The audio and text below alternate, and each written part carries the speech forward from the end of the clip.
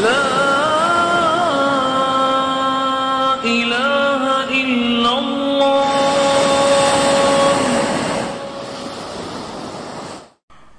Brothers and sisters, in the previous khutbahs, we have spoken about the culture, the global culture, and Islamic culture. It is very important for us to be crystal clear on what constitutes Islamic culture. Having understood the global culture, its basis, it is also important for us to understand what is the basis of Islamic culture. Culture being, as we said, the way people live their lives, which is over and above the common and shared natural characteristics of sleeping, eating, procreating. We don't look at that as being really a part of culture. However, how one may eat, how one may sleep, how one may procreate, this is what constitutes the culture. And this varies around the world from society to society. But from an Islamic perspective, there should be a common culture which is shared by all Muslims, because there is only one Islam. Though we hear of other Islams like Shia Islam, etc., and we use the term Sunni Islam, reality is that there is only one Islam. When we use the term Sunni Islam, it is to distinguish it from the deviation known as Shia Islam or Shiaism. But otherwise, Allah doesn't speak about Sunni Islam in the Quran. Prophet Muhammad ﷺ never spoke about Sunni Islam. They only spoke about Islam. So there is only one Islam. And obviously, that one Islam should be the foundation for Islamic culture, which should unify the Muslim culture internationally. Now, Prophet Muhammad ﷺ, he defined for us what constitutes Islam. He said in a very famous hadith, which you all are familiar with, the hadith of Angel Gabriel, in which the pillars of Islam, pillars of Iman, and the pillars of Ihsan were defined. And the culture which is produced by the implementation of these pillars, that is the culture of Islam. That is the root of the culture of Islam. Now, Prophet Muhammad ﷺ summarized all of these different pillars of Islam, Iman, Ihsan. He summarized them in one term when he said, إِنَّمَا بُعِثْتُ لِأُتَمِّمَ مَكَارِمَ الْأَخْلَاقِ. Indeed, I was only sent to perfect for you the highest of moral character traits. So he summarized Islamic culture, Islamic life as essentially moral living, a moral way. That what is most important in Islam is morality. Everything that Islam commands leads us to the highest levels of morality. Everything that Islam prohibits protects us from the lowest levels of morality. That there is a moral message infused in every single element of Islam. And it is essential for us to be able to understand that moral message so that we don't mistake the means for the goal. The means to get us to the goal, which is that moral goal, may be salah, it may be zakah, it may be fasting, it may be belief in the last day, etc. But these are means. If we think that these means are in fact the goal and the end, then we will have missed the real message of Islam. As we said, that message is essentially a moral message. But in order for us to be crystal clear on what we're talking about, because the term morality is used in a number of different contexts, it is important for us to be clear. What do we mean by morality? What is the meaning of Islam having ultimately a moral goal? Well, morality basically is concerned with the principles of right and wrong conduct. Morality is defined as the quality of conforming to the principles of good conduct. There is good and bad in the concept of morality. It is your means by which you identify what is in fact good and what is in fact bad. When we say a person is a moral individual, an individual of high morals, we're talking about really good morals, because there can be bad morals also. So obviously the goals of Islam are the good, highest, supreme moral principles which Allah has defined for us. And we have to look at Islamic morality within the context of morality in general, which we should understand may vary from religion, philosophy, culture, professional requirements, etc. It may vary. For example, under capitalism as a philosophy, the free use of property is considered good. You have property, you can do with it as you please. It is yours. You've worked for it, or you've gotten it however you've gotten it. Nobody can challenge how you got it anymore. You have it. Then you can use it in any way that you please. So, it is morally correct in that system for you to die and leave all of your wealth to your dog, while you have children, wife, relatives who get nothing. Because prior to your death, you were upset with them, so you wrote them out of your will and you left everything to your dog. That is morally correct in that system, because it's your wealth, you can do with it as you please. In the communist system, originally, well, now communism is broken down and they've changed their principles somewhat, but in the original concept of communism, individual ownership was looked at as something evil.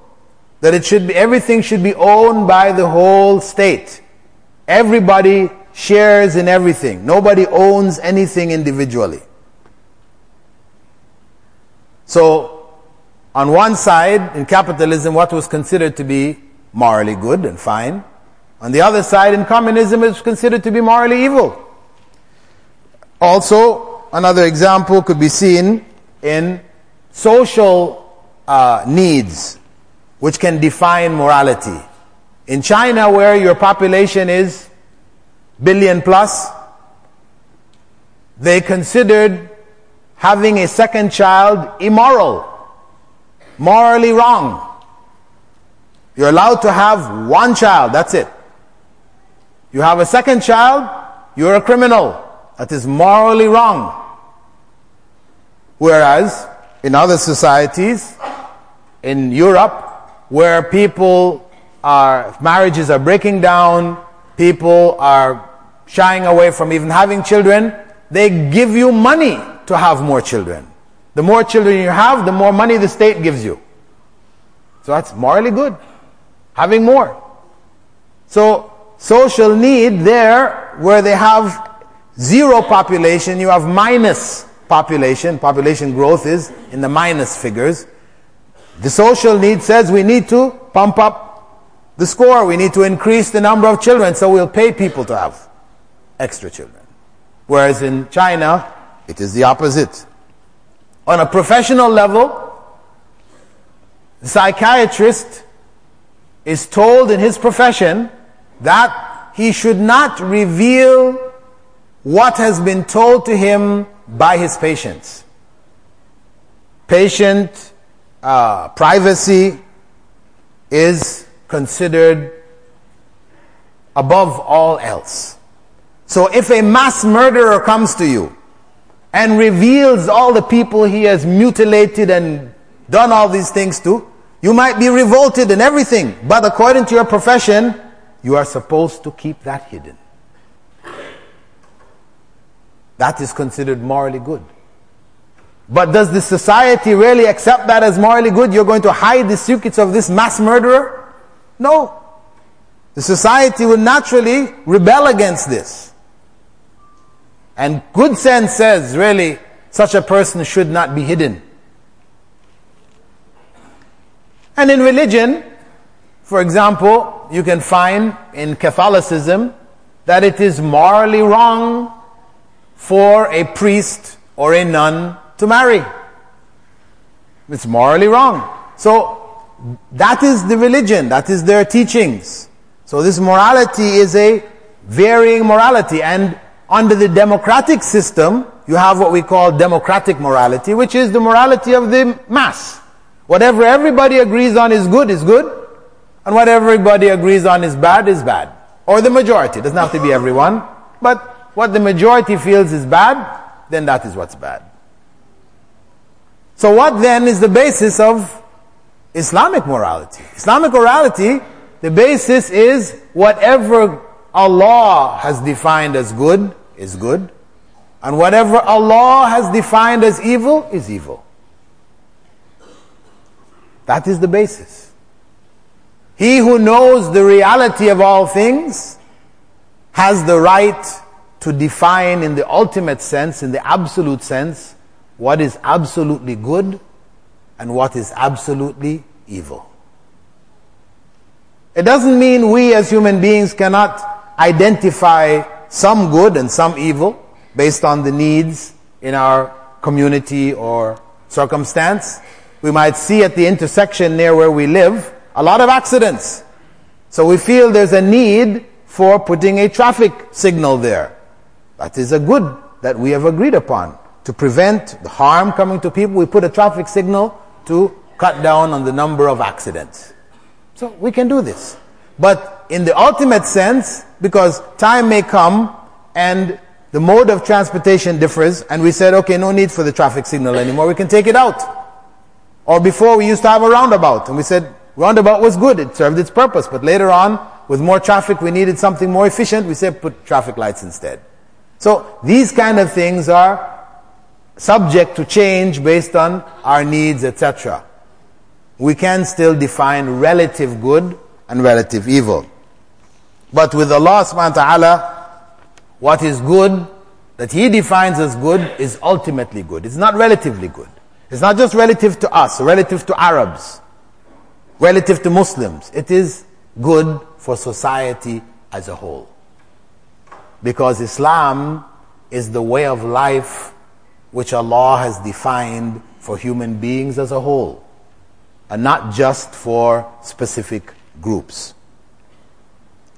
Also, we should understand as a general principle that what Allah has defined as good is good because there is real benefit in it, whether we can see the benefit or not. And what he has defined as evil is that which has in it harm. Harm which outweighs any good that we might see in it. Allah knows best. So we understand Allah's decisions of good and evil are not arbitrary. He just wants to make human life difficult, so He says, okay, don't do this. And He wants to test them to do, so He tells them to do things they really don't need to do, which is of really no benefit. This is not how Allah commands and prohibits. He commands the good and He prohibits the evil.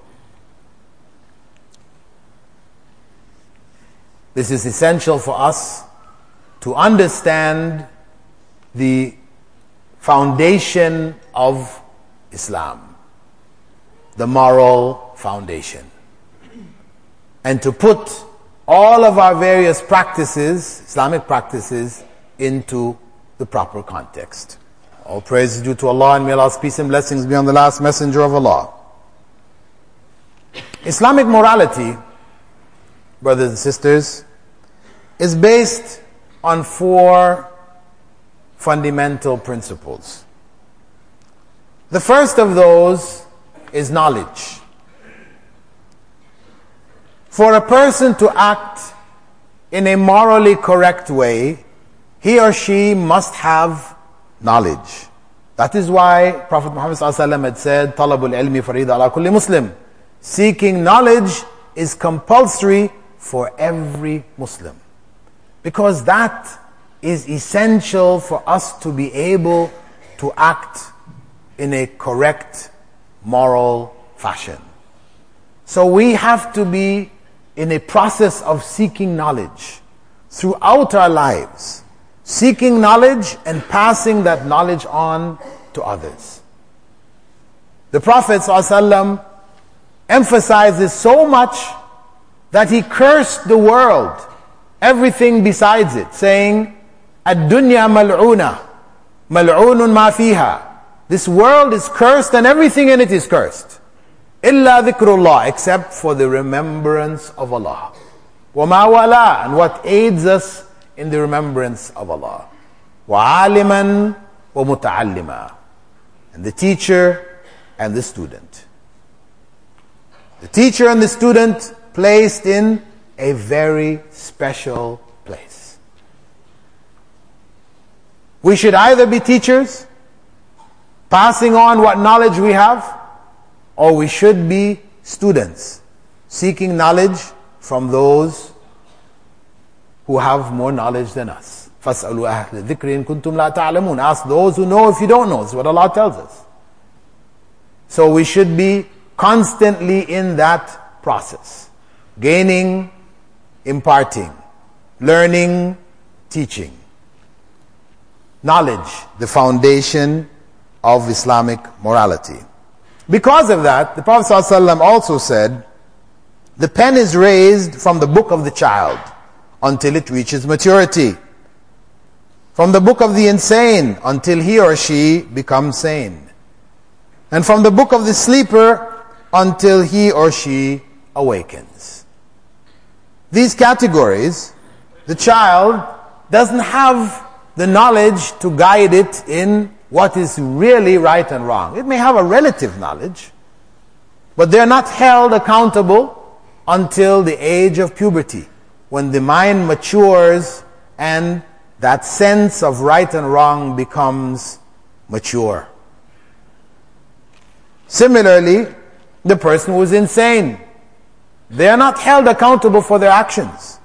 But of course, from the Islamic perspective, insanity is true insanity, not what we might call in Western systems, they call it temporary insanity, where you are so angry or you're so whatever that you did actions which we would say that is insane, that is mad.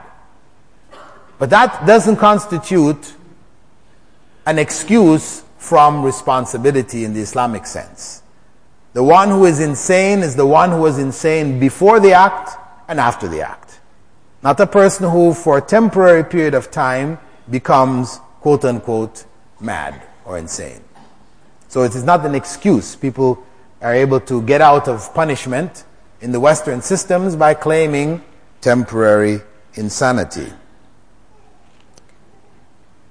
And the person who is sleeping, if a person sleepwalks and does things, though we might think it quite weird or strange, the point is that if they're in that state of sleep and they do anything, they're not held accountable for their actions. Because the knowledge base wasn't there to choose.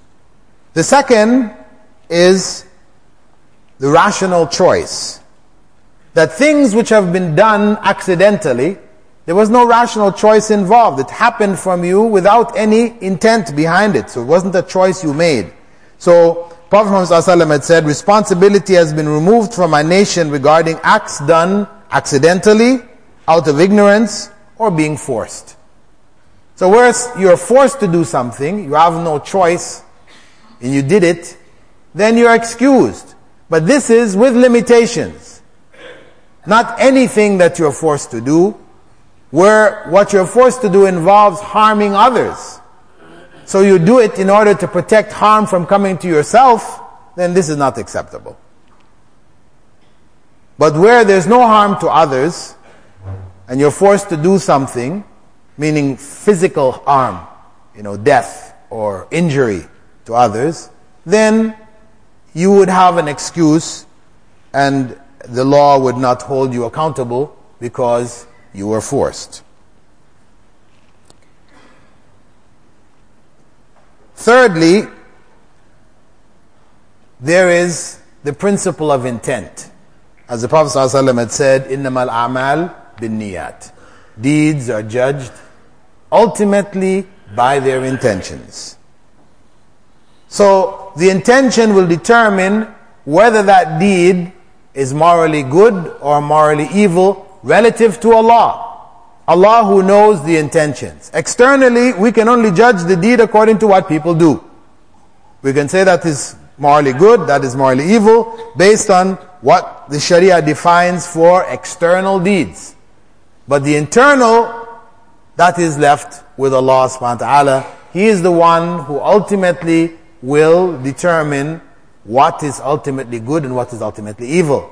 So somebody might do something which externally we see it to be something bad, and we punish the person for it. It might have been circumstantial. It might have been a circumstantial incident which one fell into without intending to be there. One was trying to do something good, and people perceived it externally as something evil, and so you're judged according to that evil. But, in fact, with Allah, the judgment is good. You are trying to do good. And lastly, the principle of taqwa, fear of Allah. That the true morality, Islamic morality, cannot be achieved without the presence of the fear of Allah.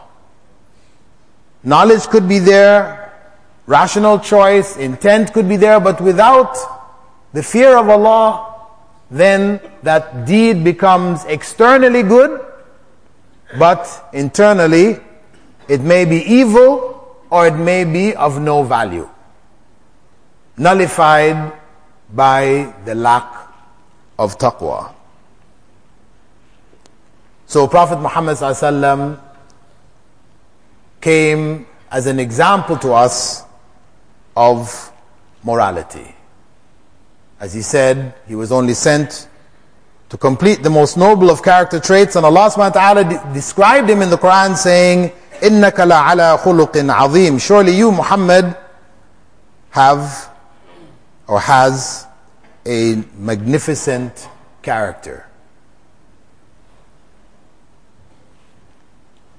That magnificent character, خُلُقٍ عَظِيم, the mufassirun or interpreters of the Quran explain that this was in fact Islam, and that here, by using this term khuluq, Allah is equating character with Islam. And that's why when Aisha was asked about the Prophet ﷺ's character, she said, كَانَ خُلُقُهُ الْقُرْآنِ, that his character was that of the Qur'an. And the Prophet ﷺ further added to this principle of good character, righteousness, morality. He linked these, saying, Al-bir husnul khuluq, that true righteousness is good character. True righteousness is not necessarily what we see externally done, though what is externally done may be linked, but it isn't the criterion. Ultimately, the criterion is good character, that a person should be affected by the righteousness that they do, and the effect should be good character. So when a person, a non-Muslim, says to us, you know, so-and-so, our manager, he prays all the time, but he cheats us. He doesn't give us our wages in time. He does this to us, he does that to us, he curses us, he does all these other things. What kind of Islam is this? We have to admit that that person is in fact far away from Islam. The concept of morality is lost. He is caught up in the external acts, which are customs and traditions associated with being Muslim, and he does them, but they have no impact on him. As Allah had said, Inna as-salat tanha 'anil fahsha wal munkar. Indeed, prayer prevents evil speech and evil deeds. So, if that impact is not taking place, if the person displays bad character, is evil, corrupt, etc., then we say that the salah that he is doing or she is doing is not the salah which Allah commanded. It is a salah of their own making, not the one which the Prophet ﷺ prescribed when he said, Sallu kama ra'aytumuni usalli, pray as you saw me pray. Externally and internally. So, Prophet Muhammad ﷺ stressed this link, the link between true faith and righteous deeds, as is mentioned throughout the Quran, where Allah describes the believers as those who believe and do righteous deeds. We hear these two linked throughout the Quran from the beginning to the end. Similarly, in Islam, the Prophet ﷺ had said, the believer whose faith is most complete is he whose character is best. So I ask Allah subhanahu wa ta'ala to give us the realization of the core of Islam, which is morality. That we change our character, make our faith real by living true moral lives. Lives which are pleasing to Allah subhanahu wa ta'ala. I ask Allah to forgive our weaknesses and our misgivings and our deficiencies, and help us to find our way back to the true path of Islam, the moral path. We ask Allah to bless our children, our families, our loved ones, to be on that path. We ask Allah to make our last breath in this life be that of La ilaha illallah. The world's first tuition-free degree, BA in Islamic Studies. Access the knowledge, any place, anytime, anywhere. It just doesn't get any easier than that. Classes, texts, assignments, completely online. Set your own schedule for the semester. No overseas travel required for the exams. Subjects taught by qualified English-speaking scholars. Weekly live sessions in virtual classrooms. With curricula based on those in Al Madina University in Saudi Arabia, Al Azhar University in Cairo, and other reputable institutions around the world. Why wait any longer? You pay just a symbolic registration fee and are ready to begin the adventure of higher education. The most diverse student body of any university in the world. 130,000 plus registered students from 217 countries. Log in to the website for more details. www.islamiconlineuniversity.com